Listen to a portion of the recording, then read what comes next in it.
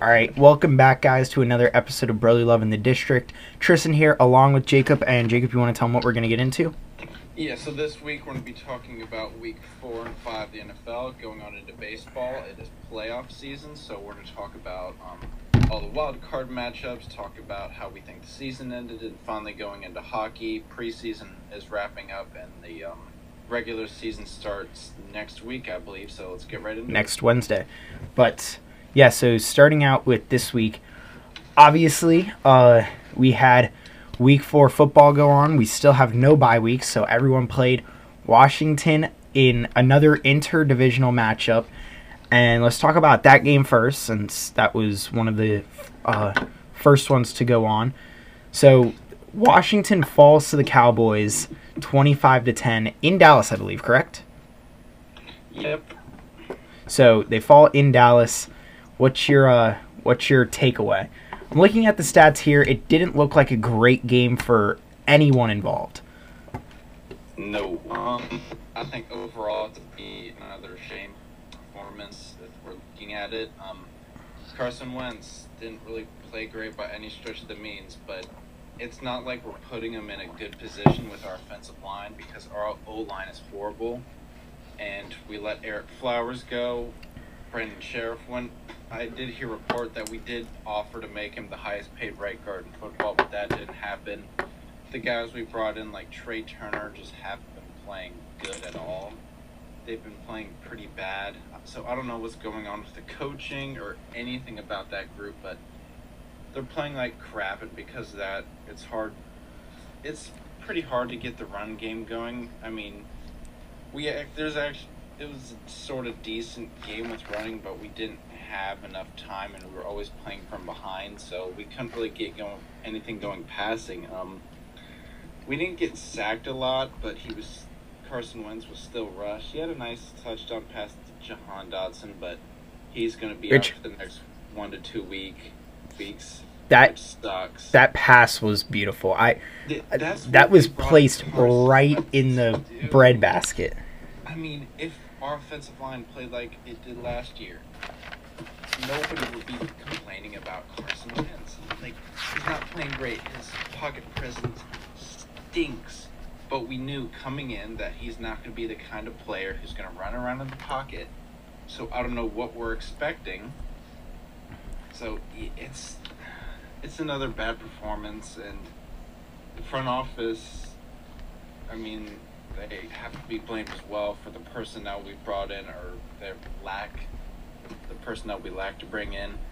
And then to top it all off, Dan Schneider on the Commander's Instagram posted a picture with him and Jerry Jones. Really?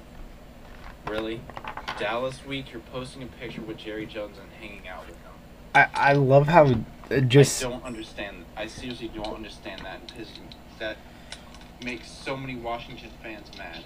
We're supposed to be rivals, but you're playing all goody-goody with them. I typically don't wish, like, bad things to happen on a person, but I really hope Schneider's forced to sell the team.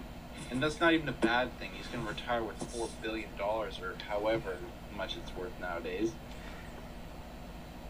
We're a bottom 3 team in the league. There's no other way to saying that. I mean, now I know power rankings are opinionated, and depending on who you read, you get different ones. But Washington is ranked number 29, and I can't disagree with that. I felt at the beginning of the season Washington should have been better. I do think injuries are playing a huge role.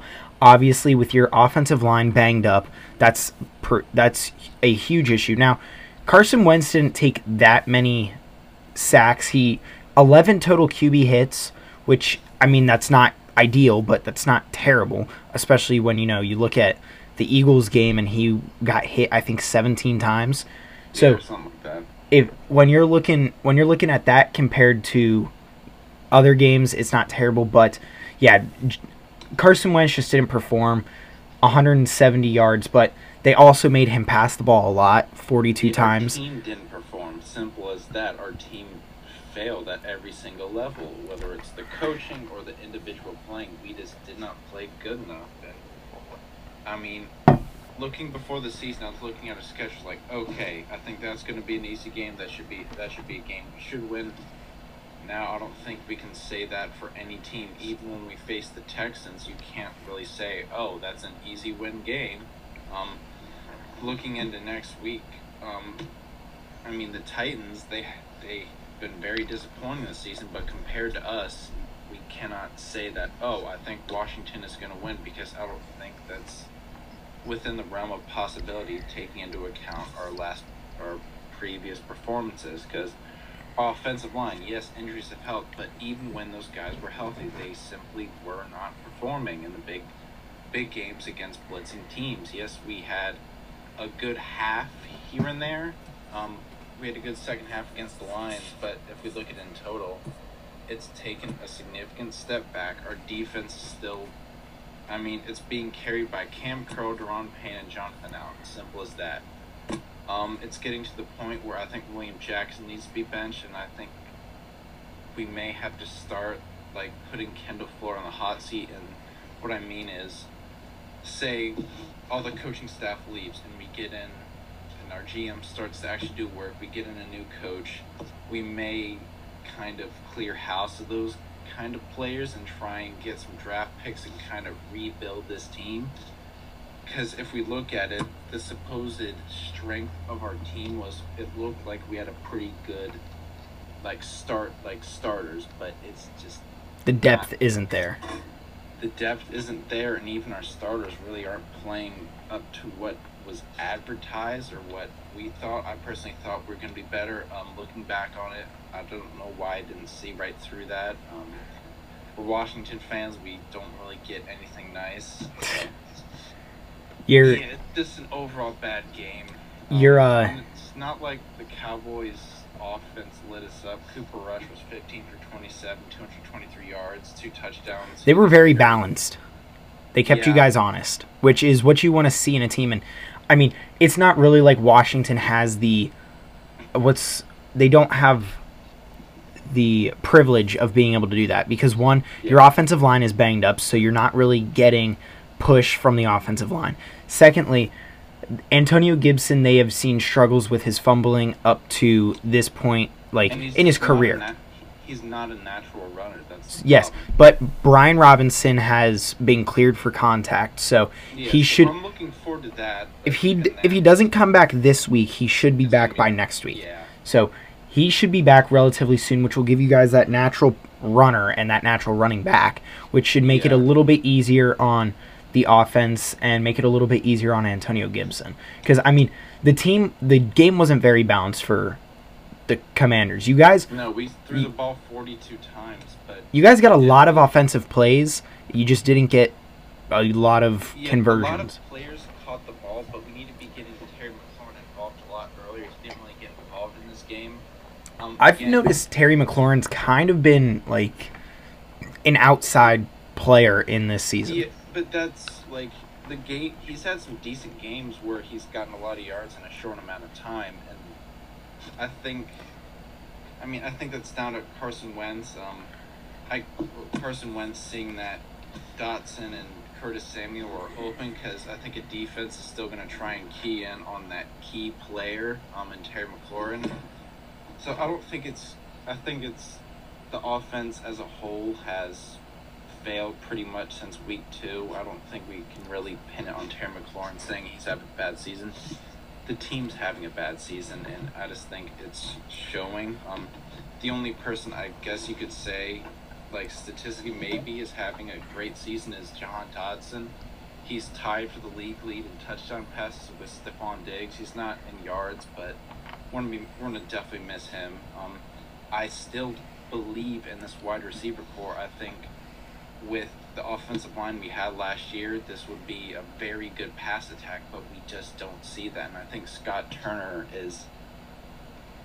I don't think he's that great an offensive coordinator currently. I think we've seen it in the past. His lack of I'm trying to think of a word. His lack of creativity in the offense in the past years has been a little evident, and I think without a good offensive line, I think he's struggling as to what to call. And I think to be fair to him, I think a lot of offensive coordinators would, but I just think it's plain that this coaching staff is not ready. Because if we look in the past games, we're calling 7-step drops. I mean, for one, we're running Carson Wentz in an empty backfield, and that's something I don't think we should be doing. We should always be giving him a running back for a passing option, and we're just not getting that. I will say one thing he has really improved on from the time that I saw him as an Eagle and even a little bit as a Colt last season to now is he has learned how to check down a lot more. Yeah, now, that's positive. I can't say I've seen as much as you have this season. Obviously, since the Eagles and the Commanders are on the East Coast, they play at the same time a lot. So I only get to see little bits and pieces of the game, but I can't attest to it as much as you can. But I feel like he has definitely improved on his check down ability as opposed to just trying to be a big play guy and try to make the play longer than it should be. Because even if you don't watch football as much as a lot of other people do, even those 2 to 3 yard plays, the ones where they run it right up the gut, and people ask me all the time, why do they do that? Don't they know that's where everyone is? Those are the biggest plays of the game, because when you're chipping out little pieces of the defense like that, even if it's just 2-3 plays at a time, that's what tires the defense out. So I mean, with his ability to learn how to check down, that's huge improvement for him. It's that is an improvement, but I think we're still asking too much of him. We're asking him to run around the pocket and try and make these plays. Yes, our wide receiver core is probably on paper, and we've seen from the games we've actually somewhat succeeded. I think it could be one of the best in terms of all 3 guys could get the ball at any time and can do something with it. And that's hard to say for a lot of other wide receiver groups, but our offensive line isn't there. We're lacking that real, true running option, and I think we've seen that because passed the ball 42 times this week. And yeah, I just think as offense as a whole, I mean, you win as a team, and we've certainly lost as a team. I just think there's a lot to be worked on. I don't think we should pull him, because I think Heineke, yes, you're going to get better running from maybe the collapsing pocket, but again, he will never be able to make the throws that Carson Wentz. So when you do get the odd protection, you're still limited with his arm, so it's going to be a lot of shorter plays, kind of like we saw last season. And our offense last season stunk. It just wasn't good because we were predictable. We just weren't great at all. So yeah, I just think it's a tough situation for the whole team. I'm not at the point where I'm like, oh, pull Wentz, just put in Hal or something like that. I think we could possibly improve. I think there's still a chance to salvage the season. Yeah, I think a lot of players are going to need to step up.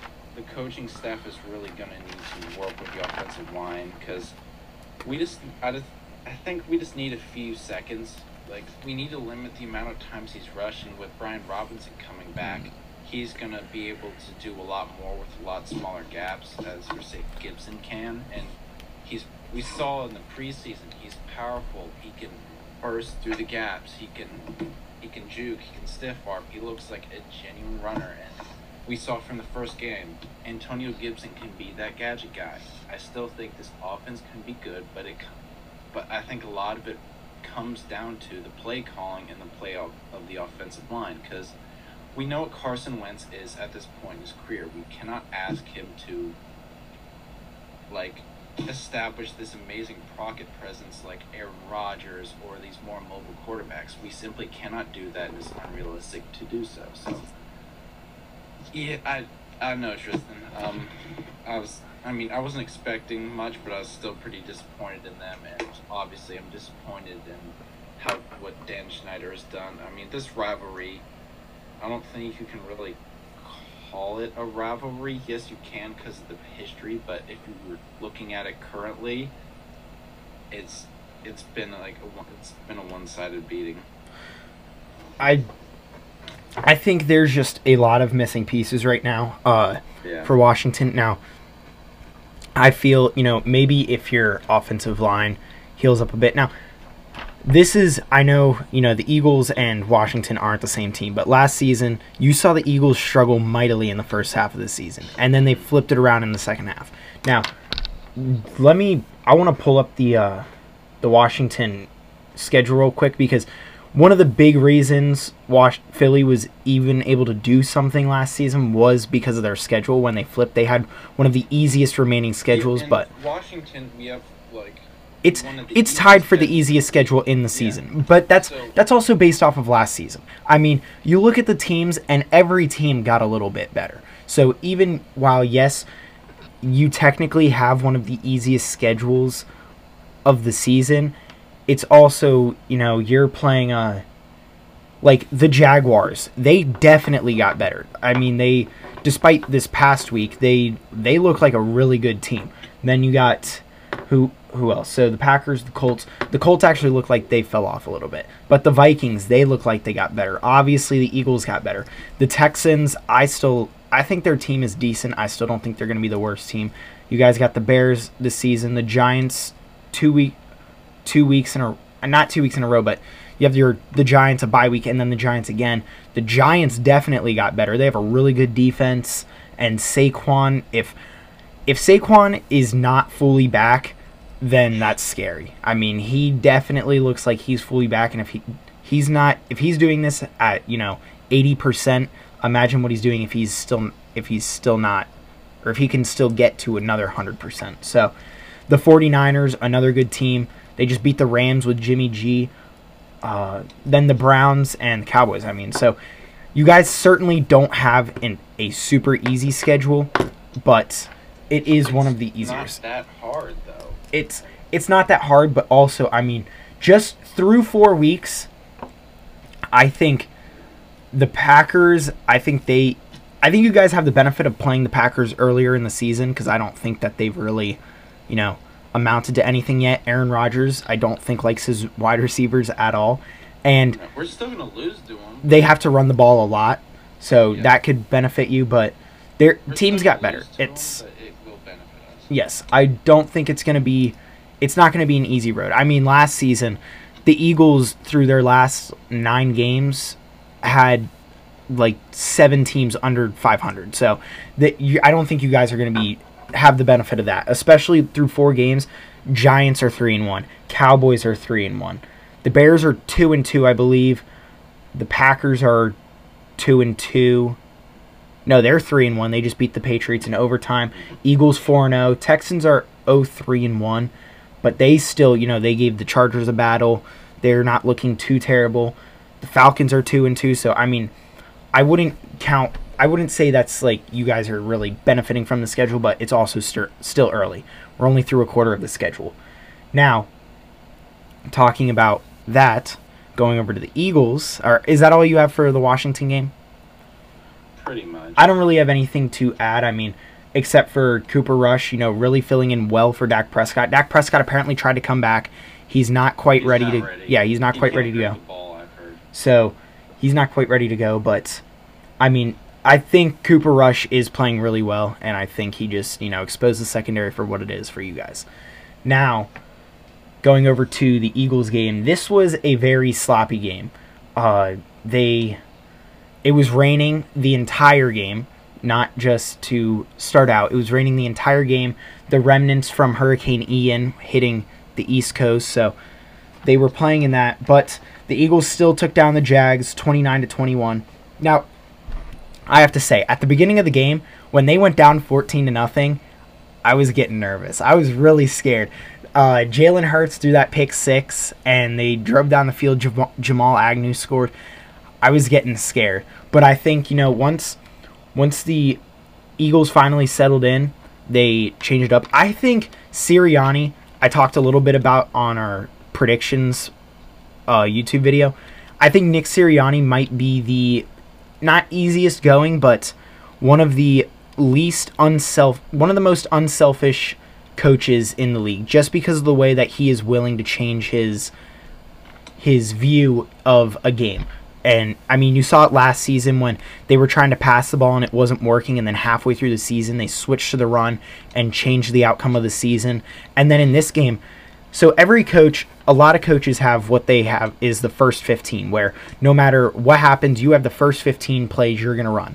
After Jalen Hurts threw that pick, he changed it up, and they focused on the run because obviously in rain, throwing the ball is not easy. I mean, as a receiver, as a quarterback, even as a center, you're freaking out with the ball. Yeah. So the offense was looking a little bit scary, but then afterwards, I'd say after the first quarter, the Eagles dominated the Jaguars. They dominated them in time of possession, which was the big thing because going into this game, Jaguars were second in time of possession in the league. So we dominated them in time of possession, 40 minutes to 20. They ran the ball down the Jaguars' throat, and I think that was the biggest story of the game. Miles Sanders with 130 yards and 2 touchdowns on 27 carries, plus another 2 touches through the air. So what I think that says something big for the coaches because, you know, as much as they look like they love Kenneth Gainwell, they really used Miles Sanders a lot in one of the hardest situations, in the rain, in the cold, not the easiest to grip the ball, and he did good. He didn't fumble once. He ran hard, ran between the tackles, and as of right, I haven't heard anything, but one of his biggest things through his career has been injuries, and even after that workhorse game, I haven't heard anything about him being injured. So, I mean, yeah. He put up a really good game in that week, which actually bumped him up to 3rd in rushing on the season in the NFL. The Eagles have a player in the top 5 in passing, rushing, and receiving. Jalen Hurts is number 5 in passing. Miles Sanders is number 3 in rushing, and A.J. Brown is number 3 in receiving. So I would say after this game, going into this game, the Eagles were 3-0, obviously. I wasn't ready to jump on the hype train yet.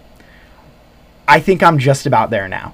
The only reason is because the Jaguars are a decent team. I don't care what you say. Trevor Lawrence looks really good, and they are working the offense around the possession and holding the ball. And their defense is a speed defense. Their defense looks good. They were first in rush defense going into this game, and the Eagles ran the ball down their throats. So, yeah. I mean, this game actually gets me on the hype train and makes me excited, and I think the Eagles I don't think they're going to go to the Super Bowl. I don't want to put that out there, and maybe they don't make it past the second round of the playoffs. But as of right now, I will say that they are a real team in the NFC, and I would even venture to say right now that they are the best team in the NFC. I'm sure that's a little bit getting ahead of myself, but I think that game really proves it for me. The reason I say that is you've shown your versatility. I mean, you've shown that your defense, it got down in this game, but at the end of the game, Trevor Lawrence only had 11 completions. The highest rusher only had 32 yards for the Jags, so that's very good. After you limited them to only 1 score after the first quarter, so that's very good. You answered back in the second quarter with 20 points after they scored 14. And throughout your first 4 games, you've shown the versatility of your offense. You can run the ball. Jalen Hurts can run the ball. He's shown that he can pass, so you can take all the opportunities that are given to you, and that's why I think it's not too crazy to venture to say that right now they could possibly be one of the best, if not the best team in the NFC, because, well, the Rams haven't really looked all that great. Yeah, the Rams look rough, especially against the 49ers. Yeah, Matthew Stafford isn't looking great. Packers are looking a little iffy. I honestly think the 49ers might look better off with Jimmy Garoppolo than over Trey Lance. I think they do, because I think Trey Lance is still green, and he's still pretty unexperienced, and we saw that they couldn't really score while he was in. Deebo Samuel wasn't really getting the ball as much as he probably should have. Yeah. He's a big player for him. Which I'm excited about that for fantasy. Drafted Deebo a couple times. I did too. Yeah, so I'm one of the worst teams in the league. When I saw Jimmy G coming back in, I was real excited when I was like, oh, let's go. Jimmy G's coming back, because I know how much he loves Deebo. But the Eagles I think they're a very good team. You've shown that you can do it defensively and offensively. I think they're a tough matchup. I wanted to touch on a couple more things on the offense, and then I just wanted to talk about the defense for a little bit. Couple things. Well, one, did you see? I don't know if you saw this play. Did you see the play where I believe it was a third down? It was a third down or a fourth down. They needed a first down, and they ran a slant to A.J. Brown, and I don't know who is in coverage on him, but they threw the ball. A.J. Brown had the ball in his grasp and like tried to wrestle it away, and whoever the corner was came in and punched it out on A.J. Brown. Which I just had to say, like, that play alone was insane for the Jaguars. That was a beautiful play for them. But a couple things I wanted to touch on the offense was, one, the pick six. That should not have been the read that Jalen Hurts went with. Yeah, it was easy for the safety to jump it and take it the other way. I believe there was a check down right there on the sideline for a couple yards, which, like I just said with the Washington game, those little nitty-gritty yards, the 2-3 yard plays, those are still huge in a game, whether they go for anything or not. But that shouldn't have been the read. So aside from that, I'd say Jalen Hurts played a pretty decent game, especially since, mostly all he had to do was this and just hand the ball off. So playing a Jimmy G type offense. But, I mean, the offensive line, I want to talk about the offensive line because the offensive line was doing an insane job resetting the line. Now, if you don't know what resetting the line is, if you don't know what resetting the line of scrimmage is, that's when the offensive line gets such a good push that they're making the line of scrimmage looks like it's another 1, 2, 3 yards forward. So the offensive line was getting a huge push. I mean, like I said, Miles Sanders had a great day. Kenneth Gainwell went 5 for 19 and a touchdown. Even Trey Sermon made an appearance. Now, real quick, do you know where Trey Sermon went to went to college? I just told you where he went to college. Oh, I'm guessing it's somewhere in Ohio. Ohio State. So, Trey Sermon playing in the Big Ten Championship 2 years ago against Northwestern. Now, if you guys don't watch college football, Ohio State's in the Big Ten. Big Ten football is pound the ball down with the run. Just run the ball consistently. Now, obviously, football's changing. Teams are trying to get away from that a little bit more, go more pass heavy. But Ohio State was playing Northwestern in the Big Ten Championship, and Ohio State couldn't pass the ball to save their lives. Trey Sermon came in, had over 200 yards in like 30 carries for Ohio State. They ended up winning the game. I think he had 3 touchdowns too. Just ran the offense through him, put up great numbers, got drafted by the 49ers last year and didn't turn out to do anything, but Eagles just signed him. He's more of a power back. 2 carries for 19 yards, had a big 14-yard rush. And what was funny was when I saw him come out, I saw 34 in the backfield. I was like, who is this dude? And why is he in the game? Like, it's a 2nd down and 10. And then they handed the ball off. I was like, oh, yeah, keep doing that. You're doing good. Because, I mean, he ran for 14 yards on his first rush. So he looked good when he came out for the little bits that he did. And, I mean, the rushing offense was just there, which opens up to me. I mean, I wonder if the Eagles are going to try to move a little bit more balanced now because they saw that Miles Sanders can handle the workload. Jalen Hurts ran the ball quite a bit more in this game, but I think that was a factor of the rain. So I want to see if this opens up more of a balanced offense, because I think if the Eagles go more balanced, they're going to dominate even more than they do, which they're going to need to do, because when they start running into these coaches who have, played in the playoffs and have seen these type of offenses, like the Andy Reids of the world and the Todd Bowles of the world who's taken over in Tampa. I mean, those defensive mind, Andy Reid's not really a defensive mind, but the coaches who have the experience, they're going to be able to shut that down. So I want to see if they try to move more balanced to maybe change it up a little bit, which is going to be interesting to see. But, I mean, overall, offensively, after the first quarter, they dominated the Jaguars. And there is something about this team in the second quarter, because, again, they scored 20 points in the second quarter in this game. So they love their second quarter. Now, going to the defense. Oh, and their offense was doing all of that without their starting left tackle. On that pick six, had Jalen Hurts checked it down, Mailata took an injury on that pick six. He was trying to chase down the safety, make a tackle, and when he did, he landed weirdly on his shoulder, and he was out for the rest of the game. They don't know if he's going to be back for this week. It's really just a matter of going out for warm-ups and going and seeing how it feels on his shoulder, if it's playable through pain. So they're not sure if he's going to be back, but that was with a guard playing tackle and a guy who doesn't play left tackle much. He's actually more trained at right tackle, playing left tackle, and he looked good. I mean, they didn't call his name out negatively at all in a game, because usually when you're calling out a lineman's name, it's usually negative. So they didn't call his name out much, which was good to see.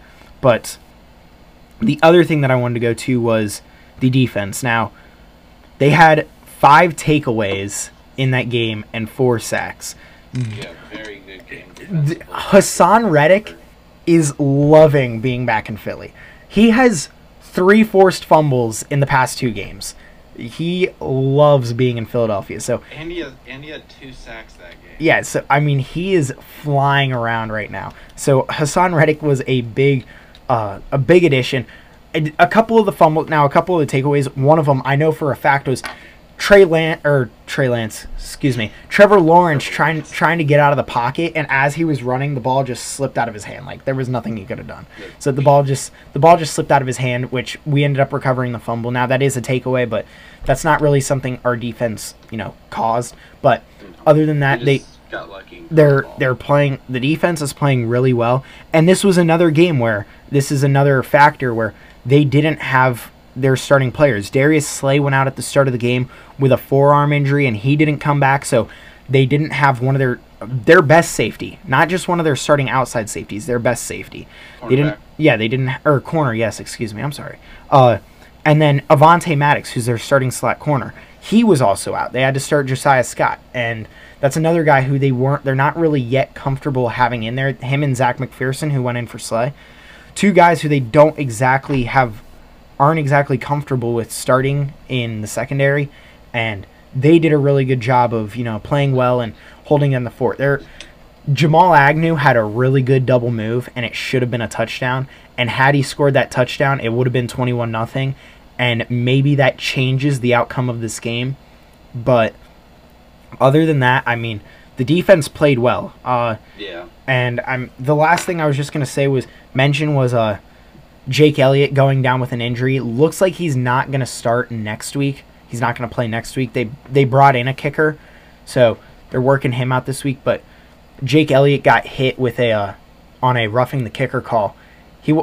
And they ended up going for it a little bit later on 4th down to try to extend the drive and score a touchdown.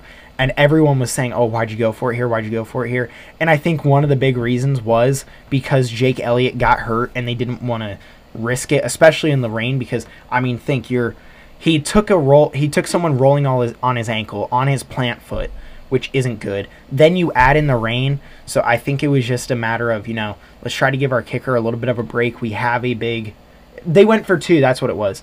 They went for 2 to make it would have been a 17-point game, so it would have been a three possession game, which would have been big, but they went for 2 and they didn't get it, which, again, I think it was just a factor of, trying to keep Jake Elliott out of the game and keep him from risking further injury. So, but it looks like he's not going to play, and it looks like they're bringing in a new kicker, which is unfortunate because Elliott has been kicking really well. Aside from that season where they went 4-11-1, he came back out last season and bounced back. He's kicking again really well this season. You guys could bring in Blewett. Yeah, or Dustin Hopkins. I'll actually pull up who they brought in. I'm not exactly. How unfortunate of a name, but it's like Kenny Pickett. To Doug Peterson like? He got cheered. I don't. You guys went in level-headed. I don't remember if I said that they would cheer or if you did. I thought they would boo because I thought. Then I thought they would cheer. Eagles fans would be like not going level-headed.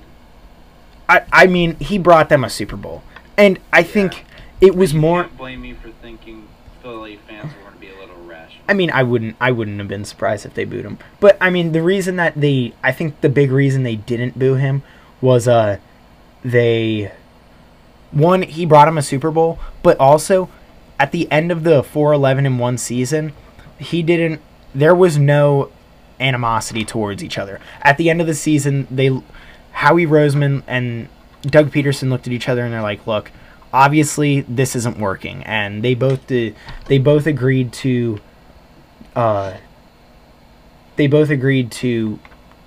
go back and go their separate ways and let Doug Peterson walk off. So, and the guy they signed, you're gonna like this, Dicker the kicker, Cameron Dicker. Why do kickers have such? You're one to talk. You got Cheese Man, Mayo, Wild Goose. Cheeseman is actually a long snapper, and do you remember we actually drafted him? Rashad Wild Goose. Nothing. Oh, yeah, we do have some crazy names. Nothing beats that. Nothing beats Rashad Wild Goose. Yeah, that sounds like a dish. Wild Goose. So, So, this was a while ago. This was when I was way younger, but there was a year Penn State used to have this kicker. His name was Sam Ficken, and we went to my cousin's house and we're watching the Penn State game, and Sam Ficken kicks a field goal, and I just stand in the back and I go, "It's Ficken good." But yeah, I mean, kickers do sometimes have some pretty funny names, but yeah, I do love a good last name. So they signed Cameron Dicker to the practice squad, who I believe he was with the Ravens. They let him play in the last game of the Ravens preseason, let Justin Tucker take a seat for a little bit, but they ended up releasing him, obviously, because they have the best kicker in football. So why do you need him? I think he started out with the Rams. So he's got some NFL experience under his belt, but I don't think he's kicked in a real game yet. So it'll be interesting to see. And it says here that Jake Elliott is likely to be out, which means he should be back. Even if it's not this week, he should be back the next week. So not anything to be too worried about. Other than that, I'm trying to think of any other big things from the NFL. Did you see? Oh, we talked a little bit about this on the predictions one. The Bailey Zappi, who leads FBS history in with yards and touchdowns with 6,062 from last season, made an NFL appearance. Now they switched more to the run, but he gave Aaron Rodgers a run for his money, which I thought was pretty impressive. Yeah. And then Bailey Zappi, and then obviously the J.J. Watt thing, which if you guys didn't hear about that, J.J. Watt on Wednesday, his heart stops and they have to bring him back with a defibrillator, and then on Thursday he's like, "Yeah, I'm playing on Sunday. What do you mean?" Yeah, if I was J.J. Watt, I'd take a step back, because like I said before, healthy hearts don't just stop beating for no reason. Yeah, so you need to look into that. And Saquon Barkley running the Wildcat. I don't know what their quarterback situation is going to be like this week. Oh yeah, I believe so. They brought in Jake Fromm and AJ McCarron, which, if you recall, that's a name I haven't heard in a while. I know you're not a big college football fan, but no, he did play for Penn State. No, he didn't. I believe he. I want to say he went to an SEC school. I'll look it up here in a sec, but let's see. But what I was gonna say was he won the Heisman. I want to say he went to Oklahoma, which is actually Big 12, not. I want to say he went to a school where it's like Crimson. He went to Alabama. Oh, he did? I was gonna say Alabama, but I didn't. I remember he went to. I don't know why I thought Penn State, but he finished second in the Heisman in 2013. He won the Heisman one year, I thought. I'm not seeing it. He finished second in 2013. 2014 wasn't on it. 12 was Tebow. All right, so I guess I saw that wrong, but yeah. So they bring in AJ McCarron and Jake Fromm, and Jake Fromm played last season against Jake Fromm played last season against the Eagles. Not the move. He did not play well at all. So they're in trouble right now, especially since Danny Dimes looks like he's making a return. But other than that, I think that is. You got anything else for NFL? Well, the next week's matchups. Oh yeah, we forgot to talk about those. So yeah, let's get into this. Spoiler: we're gonna lose the Titans.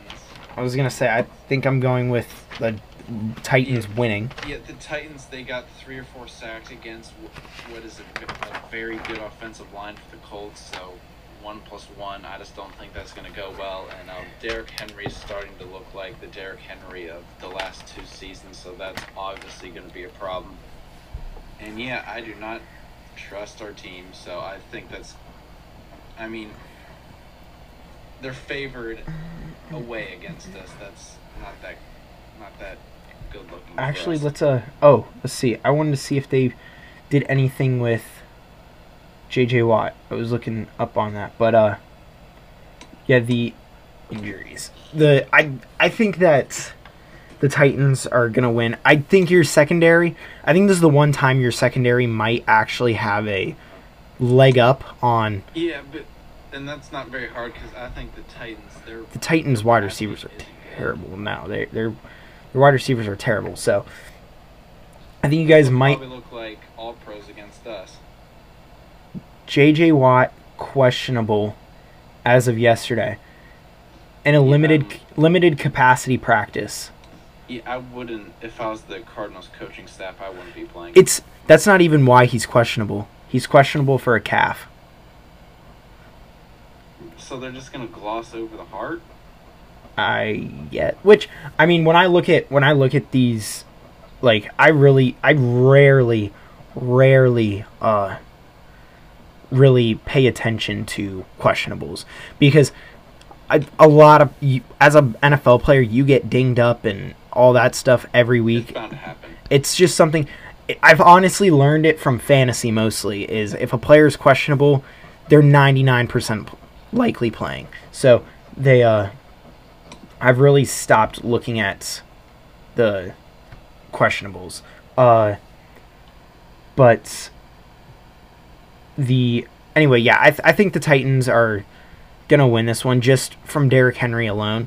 I mean, they also have Taylor Lewan on there to anchor their offensive line, which is the average. I'd say they're middle of the pack. It's not one that is killing Ryan Tannehill every week like the Bengals offensive line is doing to Joe Burrow, but it's also not one that's like the Eagles where you're hearing is the best every week. So, not to pat myself on the back, but you just did. I mean, it's not like I did anything. Jeff Stoutland is just a beast. It's all on you. It's all your fault. You should be ashamed of yourself. But I do think the Titans are going to pull this one out just from Derrick Henry, especially with Carson Wentz now missing his favorite target. Yeah, it's gonna be an ugly game. I have a pretty good feeling about that. I want to look at the, because ESPN pulls up, will give you like their odds and stuff through. I'm pretty sure the Titans are 3.5 point favorites. The last time I heard about it. Let's see. While I'm pulling that up real quick, did you want to? We'll talk about the Eagles game a little bit. Here we go. This one. So, according to ESPN's Football Power Index, Washington is 57.9% favorites predicted to win the game. But from what is this spread that I see from, where is this from? This says Pick Center. I don't know where that's from, but this says that the Titans are 1.5 favorites. Yeah, I've heard of something like that, but but going into the Eagles game, I think this is a game you should win and end the Cooper Rush mania crap, because I just think their offense. They're playing the Cardinals. No, they're playing the Cardinals. I know they're playing. Oh yeah, I know why. They're playing at 4:30 against the Cardinals in Arizona. The other thing, I think you guys are going to win. I think it could be a little bit of a tough matchup, but if you're looking at how your defense compares to their offense, you have enough to be able to shut them down, and their defense doesn't have enough to limit your offense. I feel way too confident about this game. I feel more confident than I should, I think, because Kyler Murray scares me. That's really the biggest thing. I like our secondary against their wide receivers. They really only have Marquise Brown at wideout. AJ And Green then might Zach Ertz, they might have AJ Green coming back, but I like our secondary against their wide receivers. Kyler Murray scares me a bit because we do not have a very fast D line. Our D line is kind of older, but the way they've been playing lately, I hope they Yeah, I just do think good against the them. Cardinals have had a lot of questionable performances up to this point, and you guys, I just think, have a lot more weapons on in your starters than they do. So I was watching NFL Network, and Andrew Siciliano was talking to Hassan Reddick, and he goes, it's like, hey, so have you thought about what you're going to do when you have to play Kyler? Because Hassan Reddick used to be a Cardinal. He's like, have you thought about what you're going to do when you see Kyler? And he's like, I haven't really gotten that far. He's like, he's obviously a fast guy, and I just don't really know how to attack him, because, I mean, getting up to him is one thing, but as you saw, especially against the Raiders, actually tackling him is another thing. So, Kyler Murray is definitely the biggest thing that scares me, but I really like our wide receiver matchup against them, and I like, especially if they focus on the running game a little bit more, I really like Miles Sanders. Hopefully they're starting to see he's worth a little bit more. So I'm definitely feeling good about this game. I feel a little bit too good about the game, but I feel like we should win this one. Yeah, I think the same thing. Right now they're 5-point favorites. So, but other than that, I think that is it on the NFL, right? Yeah, for NFL. So to go over, you want to go to baseball next and talk about playoffs? Yeah. Well, actually, let's end with baseball.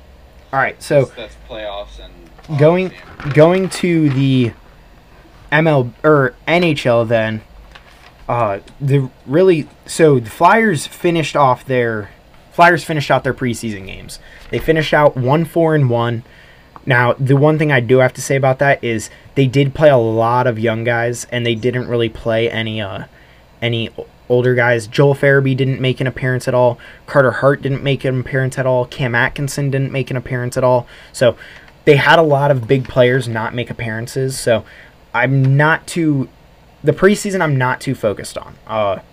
But the one thing you did see is their trouble scoring. They didn't score a lot. The highest amount they scored was 3 in the last preseason game. And there was no real, you didn't see much. There was a shorthanded goal from Scott Lawton in the final game on a breakaway, but you didn't really see a lot of the star players scoring. So that makes me a little bit nervous, but the biggest thing I'm worried about is as of right now, they have no goalies for opening day. Carter Hart and Sandstrom are both injured and still, obviously they still have, so their first game isn't until next Friday, which means it's 8 days away. So they have a little bit of leniency on time, but the goalie situation does scare me a little bit, especially since Sandstrom looks like he's going to be the backup. It looks like they're going with a 1A, 1B situation. And I wouldn't even say it's 1A, 1B because Carter Hart will get a majority of the starts, but Sandstrom he showed last season he can be a starting caliber goalie. So they trust Sandstrom now, and he looks like he's going to be a decent backup. So I'm excited to see him, but as of right now, their goalie situation is not ideal going into opening day. So your team situation isn't ideal. And I mean something else. I don't know how many people saw this, and this is one of the biggest worries for me that I just saw it a couple days ago, but Cam York has been sent back down to the AHL, which is the biggest. Yeah, that's nerve-wracking for me. That's your first-round pick who you thought, was going to be the future of your defense and put on that first line with Ivan Provorov, and now he's getting sent back down to the AHL, which means Tortorella's just not seeing something in him. Yeah, that's not a great sign because at this point you'd expect him, especially with this season, this is the season to play young guys, and if they're not even doing that, there's obviously something there, or in this case, something not there that I think should definitely. Now, I'm wondering if it's, I don't know if it's so much as, Tortorella doesn't trust him. I wonder if it's like because he didn't play much in the NHL last season. He played maybe, I wouldn't even say the back half. I wouldn't even say the back fourth. Like, he was sporadic. Yeah, he played a couple, maybe like the last 15 games of the season last season in the NHL. He still hasn't had his quote unquote rookie season yet. Yeah. So I wouldn't say he was sporadic, but I think he was brought in at the point where it didn't matter anymore. And so, his play didn't matter as much. Now, I don't think the Flyers are obviously, going for a cup this season, but with that being said, I think Torts, wants to see him play NHL level talent first before just putting him into the NHL. The people who are fighting for a defensive spot are Ronnie Adder, Kevin Connaughton, Nick Seeler, and Igor Zamula. The only thing that makes me a little bit nervous about York going back down is, so Nick Seeler started out the season last season in the NHL. Kevin Connaughton, he's an older guy. He's a veteran. So if they were to start him, then I would agree with what I just said. But Ronnie Adder and Igor Zamula, both also young guys. So Igor Zamula is a bigger guy, though. So, maybe if he wants a more physical presence on the third line, maybe they pull up Igor Zamula. I don't really know Tortorella's thinking behind it. Once he makes his decision on who's going to be up here, that'll give me a little bit more to work off of. But right now, I'm just kind of lost, especially since, Cam York looked like he was going to be a lock for the NHL roster, and he gets sent back down. So that makes me a little bit nervous about what's going on with York and what Tortorella thinks of him. But that also, so now for maybe, would also be really interesting is maybe they know something about Ryan Ellis. Maybe Ryan Ellis is going to make there hasn't been much said about him, but maybe Ryan Ellis will make a comeback. And yeah, like 60 games in. Well, I don't think he's healthy, but because I know they were saying a lot. It's possible he's going to be out for the season. Yeah. But His career is possible it could be over. At this point, I'm trying to think of anything that makes sense. Because with Ryan Ellis, you were having trouble with who your three lines were going to be. So if they're sending Cam York back down, maybe they got some good news about Ryan Ellis. The likelihood of that is very, very, very, very low. Very low because it's been apparently getting grimmer, and there's been talks of he's going to miss the season in total, and then it could affect his career. So I don't think it's that, but that's why I said the likelihood is very low. Yeah. But looking at this, there's not much information. And so as a fan, when you're looking at it, you start going through all the possibilities in your head. So that just makes me think a little bit. Now, like I said, I don't think that's a good option, but it just running through my head a little bit. You're just throwing stuff out there. Other than that, that's really all I have. The only other thing is I heard this on something else. So the Flyers over-under point total for the season is 73.5 points. So I think they should hit the over. But that's not the point that I'm getting at. So Montreal, who finished as the worst team in the NHL last season, their over-under for point total, 72.5. But they have a lot of exciting young guys, though. That's the thing. I think that's why their point total is that. I'm just saying, just looking at it, I think that's a disrespectful point towards the Flyers. That's... Dude, you can't tell me... Okay, so, you can't... I'm going to pull up the Canadiens roster real quick, just so that I can back up what I'm saying here, but off the top of my head, I can't think of really much offense that they have. They made a bunch of trades in the offseason, though. That's okay. So that's why I'm gonna pull up their roster real quick, just so I can see who they have. But also their everyone was talking about how they blew their first overall pick. So I want to pull it up, but off the top of my head, I don't think Montreal looks that great. Now I could eat my words here in a sec after I get their thing up, because I did that with Ottawa. I was like, oh, I didn't like Ottawa. And then I saw they got DeBrincat, Giroux, Yeah, they're gonna be really Stutzel. good this year. They're gonna be nasty. No, but they got like Kirby Dach, Shane Monahan, Cole Caulfield, Nick I know Suzuki. I do like Cole Caulfield. Nick Suzuki is decent. Well, and I'm pretty sure he's their new captain. I think. They gave him the I don't- captaincy. I think so. I need to look at it, but I could be just talking crap here. But Oh, they signed a. They also signed Jake Allen as their goalie. yeah, So roster. They're also 0-5-1 in their preseason. Like I said, preseason doesn't matter. yeah, But yeah. Nick Suzuki's their captain. oh Nick. Oh, I thought you said Cole Caulfield is their captain. And- My apologies. No, Nick Suzuki. Uh, No, but I think they have Jonathan Drouin, Brendan Gallagher, Mike Hoffman. Now Brendan Gallagher. He plays a. Brendan Gallagher Travis Konechny reminds me a lot of Brendan Gallagher. They both are like they're smaller guys, but they play big games and like try to get on people's nerves. Sean Monahan is a big pickup. Kirby Dach, he's a good pickup.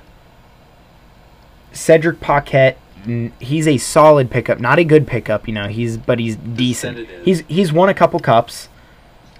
Yeah, I think Nick Suzuki. I think it's fair to put Drouin. these two teams at similar over/under point totals because they're similarly built teams and they have a decent they have some younger guys and I think they're sort of built in the same way. I think okay. So now looking at the roster, I think Montreal, they have more experience. They have a lot of older guys like Evgeny Dadonov. They have Brendan Gallagher, Paul Byron, Joel Armia.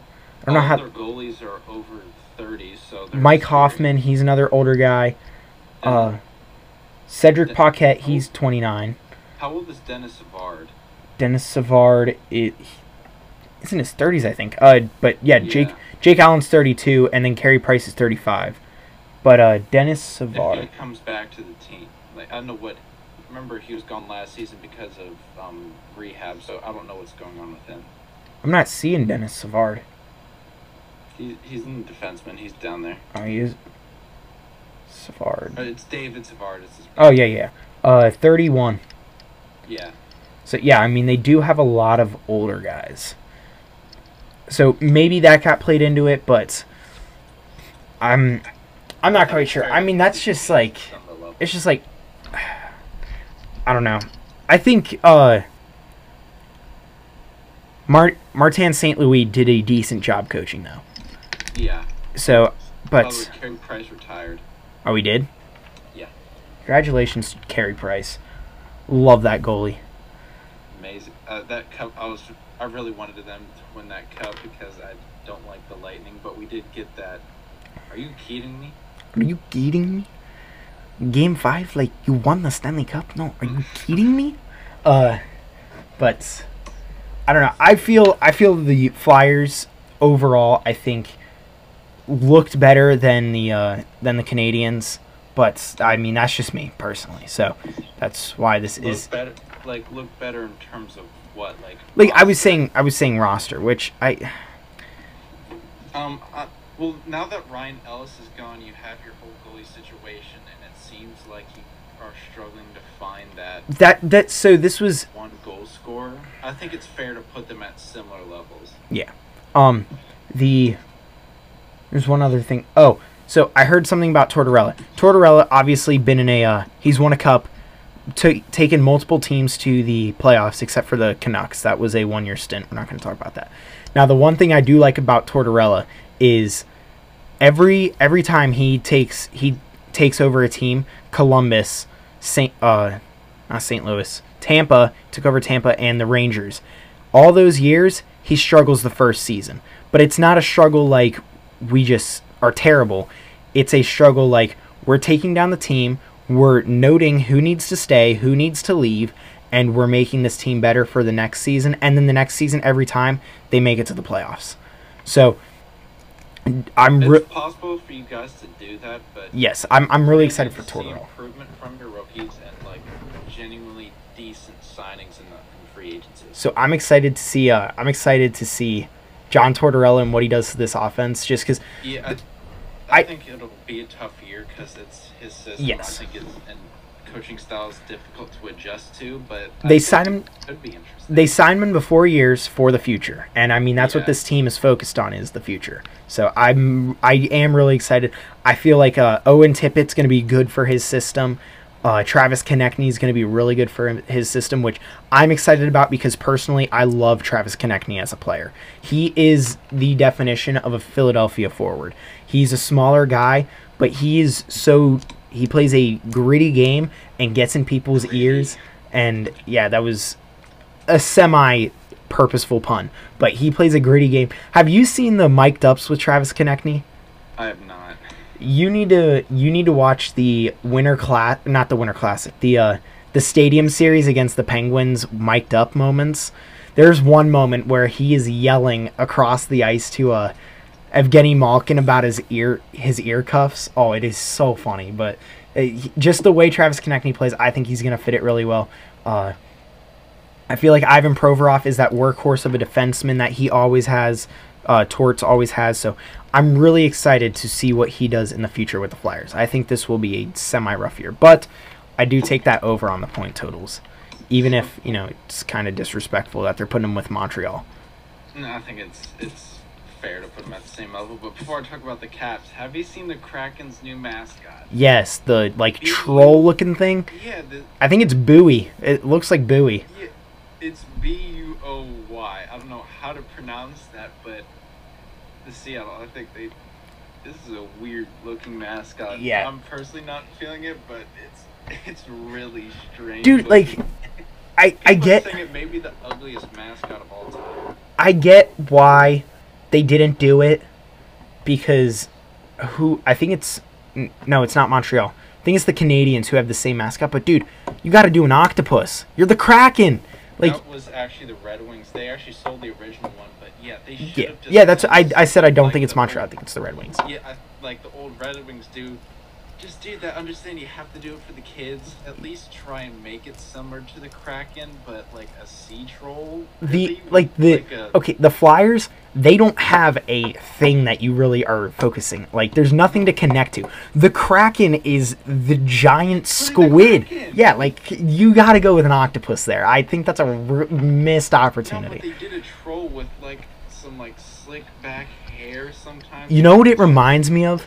It reminds me of those like little trolls that like used to be big. My dad has one. It's a little Eagles troll. It's wearing an Eagles shirt and it has green long hair. Like that's what it reminds me of. I need to look this up, but they kind of remind me of the trolls from Frozen, like the stone ones. Oh yeah, I know what you're talking about. It kind of reminds me of that. I don't know what they were thinking, but people are crapping all over it. I mean, it's kind of like interesting look on social media about it, but yeah, it is not getting a great reception. Yeah, I think I don't really like it personally. But going on to the Caps, we've actually looked somewhat decent in the preseason. Apparently, the guys we brought in are bringing a different vibe to the locker room. That's really good. There's a different feeling. We beat a decent young Red Wings team. Yes, it is preseason, but Darcy Kemper had 31 saves against 33 shots. Decent goaltending. Overall, we're 3-1. I'm pretty excited about the season. TJ Oshie did leave the game with an upper body injury, but it's day to day, nothing to worry about. He'll be back. He'll be ready for the season opener against the Bruins next Wednesday. Yeah, so yeah, I'm excited for the Caps. I think there's a possibility we have a decent year if Strome and Connor Brown really go into their own, as well as we need to see an upgrade from Anthony Mantha this season. So I think we could get back to losing in the second round. Like these old trolls, I'm sure the older demographic who listens to this will remember what I'm talking about, but it's like the little toy trolls from back in the 80s and the 90s. Yeah, I don't remember those names, but yeah. Yes. I don't remember. I just looked up toy trolls to find them, but I need to find those names. But yeah, I mean those were just that's what it reminds me of. Is Good one of luck those trolls things. or gonk trolls. Maybe.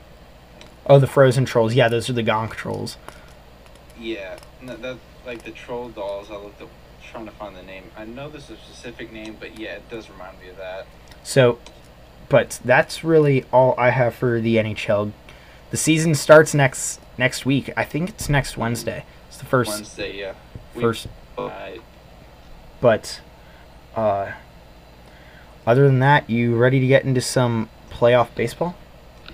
Yes, I am. I'm First, ready to see the Phillies lose. First, I wanted to mention real quick our friends at Bomberger Food Truck. You know, they're now taking the new taking a new step towards their business. Two friends that we went to school with all through from elementary school all the way until we graduated high school. I've worked with one of them previously. Two really good guys, two guys our age, you know, working hard, college-age students. So they have great burgers, and I'm personally a big fan of the Bomb Burger, but that's their most popular burger. They've changed up their schedule a little bit, and they post all their stuff on Instagram. So if you guys want to check out their stuff and where they're going to be, it's all on Instagram. But they cater. They go to different events. They go to a lot of wineries, breweries, different farm stands, stuff like that. So if you guys see them roaming around Loudon, go ahead and check them out. They have really good food. Definitely somewhere that I would check out. So I will actually tell for this month, for about the next week, October 7th through 9th, they're at the Waterford Fair. October 14th through 16th, they're at the Luckett's Fall Market. On the 14th, they're there from 12:30 to 5. And on the 15th and the 16th, they're there from 10 to 5. And the 21st through the 23rd and the 28th through the 30th, they're open for booking. So, you know, check them out. Go check out their food and follow them on Instagram and Facebook, both at Bomberger Food Truck, to see where they're going. So going into the MLB, the Phillies made it. We were actually, first off, do you want to give us your closing thoughts on the national season before we go into the playoffs? Overall, pretty bad, but I think it kind of sort of ended on a good note, because obviously Manassas was looking like one of the hottest hitters in baseball. I'll quote the stats later, but C.J. Abrams was having a very good end of the season. He was looking like a hot hitter, and I think some of the other guys were actually looking good in the minors. So it wasn't obviously ideal, but we're starting to see some improvement. The only young guy we need to start seeing real improvement by and start putting more pressure on him is Josiah Gray, but I hope he can see that, and we're going to be seeing Mackenzie Gore next season. So obviously we were one of the worst, but there's some bright side to it. Now, going over to the playoffs, despite, you know, despite the little freak out there at the end, because, I mean, they were really pushing it. They were getting nervous, but getting close. They did hold out, and they ended up making the playoffs. And they did it in good fashion, too, because in the game that they clinched with, they beat Houston 3-1 in Houston, and Nola pitched 6 perfect innings. So he went in and he pitched a great game. He was not happy when they pulled him, but he went in, pitched a great game. The offense supported him, which is something that they don't usually do. And I wouldn't even really say they supported him. They only gave him 3 runs. But yeah, that was enough to win the game, which is all that mattered. So, and with the tying season record over both Milwaukee and San Diego, they could do whatever they wanted after that game, and no matter what, they were making the playoffs. So they ended up clinching a little bit earlier than everyone thought. And on their last 2 games, you know, they kind of let their people rest. Just so, I think it was a mix of, you know, wanting to play St. Louis and actually letting their players rest so that they could have their best players out there. So it's going to be Wheeler and Nola for the first 2 games against St. Louis. All 3 games in St. Louis. It's a best of 3, Friday, Saturday, Sunday. And I'm feeling a lot better about playing St. Louis than I am about playing the Mets or the Braves. Is this going to be I still think it's going to be a very difficult series to win. Oh, yeah, so do I. It's the playoffs. I mean, it's playoff baseball. You should expect that. Obviously, like it's gonna be Yachty's last year, Pujols' last year, so they're. And I think it's Wainwright's last year too. They're gonna be motivated to do something, and obviously they have probably the top two in NL MVP voting in Nolan Arenado and Paul Goldschmidt. So it's you got some tough. They have a very potent offense. Yes, and their pitchers are decent. I do like the Phillies matchup against the pitchers of St. Louis than against the pitchers of the Braves or the Mets or anyone else. So the Mets especially, that's going to be a nightmare. Yeah, I feel bad for the Padres, and I certainly don't. Well, oh yeah, you lost Juan Soto, and so. And I just think. How would you feel? Would you be mad if Juan Soto went on to win another pennant with the Padres? Well, no, because the only way that's going to happen is in MLB The Show. They're just. I mean, we saw I don't think they're gonna be good enough to beat the Mets, because if you're looking at the pitching, Max Scherzer and Jake DeGrom on a back-to-back. I mean, hey, you did see at the end of the season they choked it. They got swept by the Braves when it came down to the wire for the NL East. Now, is winning your division that big of a deal? Not really. Not really. Especially at this point in time, it wasn't really a big deal. But yeah, they're in it, but if we're looking at against the Padres, Juan Soto's not really hitting that well. The Josh Bell wasn't the only decent hitter, you could say, who was somewhat hot, was Manny Machado. So, but I do feel comfortable about playing St. Louis. Way more comfortable about playing St. Louis. And I dude, Nola, I mean, he had a little bit of trouble in September.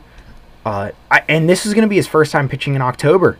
I mean, it's interesting to see what he'll do in October, making it a little bit past, because in his history, he has struggled in September quite a bit. So at the start of the season, he was putting people away like nobody's business, looking like a potential Cy Young candidate. With Zach Wheeler, those two were looking dangerous. Zach Wheeler went out for a bit. Aaron Nola just fell off in September. So this is their first time pitching in October, and it's going to be really interesting to see what they can do. I'm worried about your offense, though. Yeah, the offense is probably what I'm worried about, just because the fact that they've been struggling. But Kyle Schwarber had two home run games in three games, 3 calendar days. So that's something you probably shouldn't count on in terms of your main. And because I mean the people. So he hit 2. I think it was 2 against the Nationals and 2 against the Astros. Now the Astros, obviously, their pitching is way better than the Nationals, but I mean, still, having a 2 home run game is a feat in itself.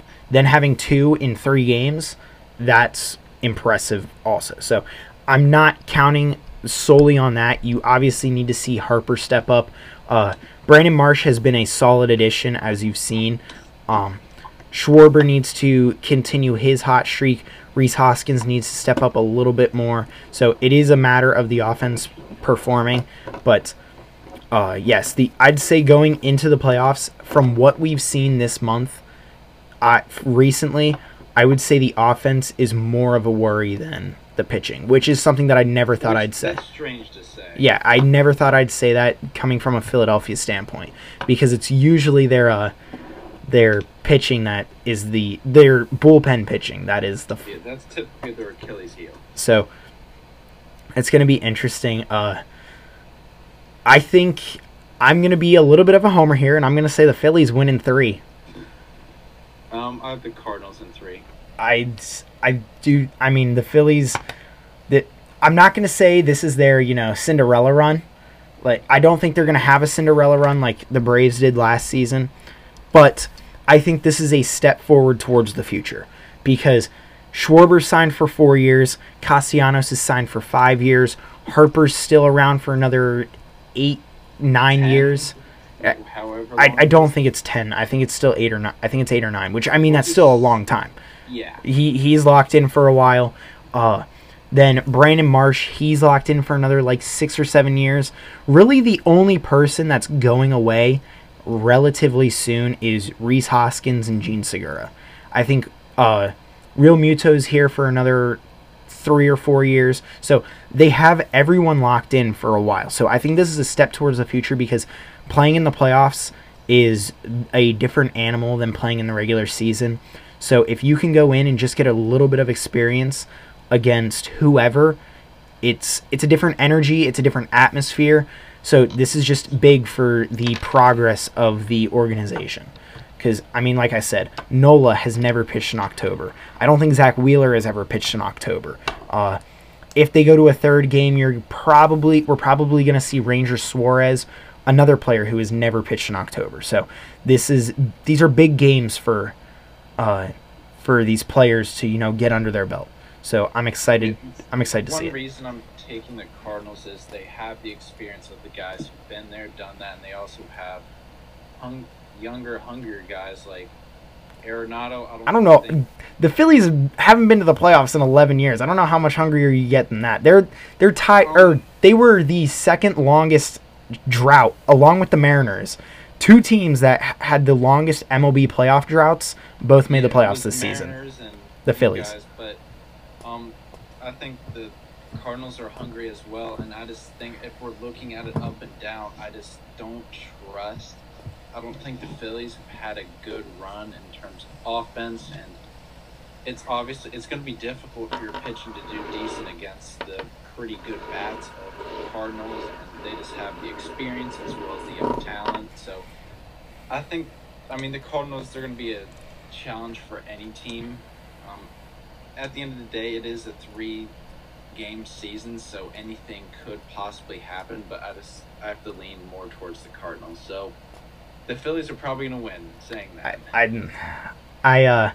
It is going to be nerve-wracking. I plan on watching all the games and being locked, because the last time they went to the playoffs, I wasn't really that into baseball. The last time, the last time they won a World Series, I was barely old enough to comprehend what was happening. So, I started watching in 2009. Can you remind me what happened in 2009? No, I don't think I can. So this is just something, this is another thing that I'm kind of new to. So I'm really excited to see the Phillies finally make a push for the playoffs. Well, yeah, I'm used to the both pain and elation playoff baseball can give you, because the Nats, we've seen it all. You guys won a World Series. Yeah, but before that was choke after choke after choke. That the Cubs series especially, so that was tough.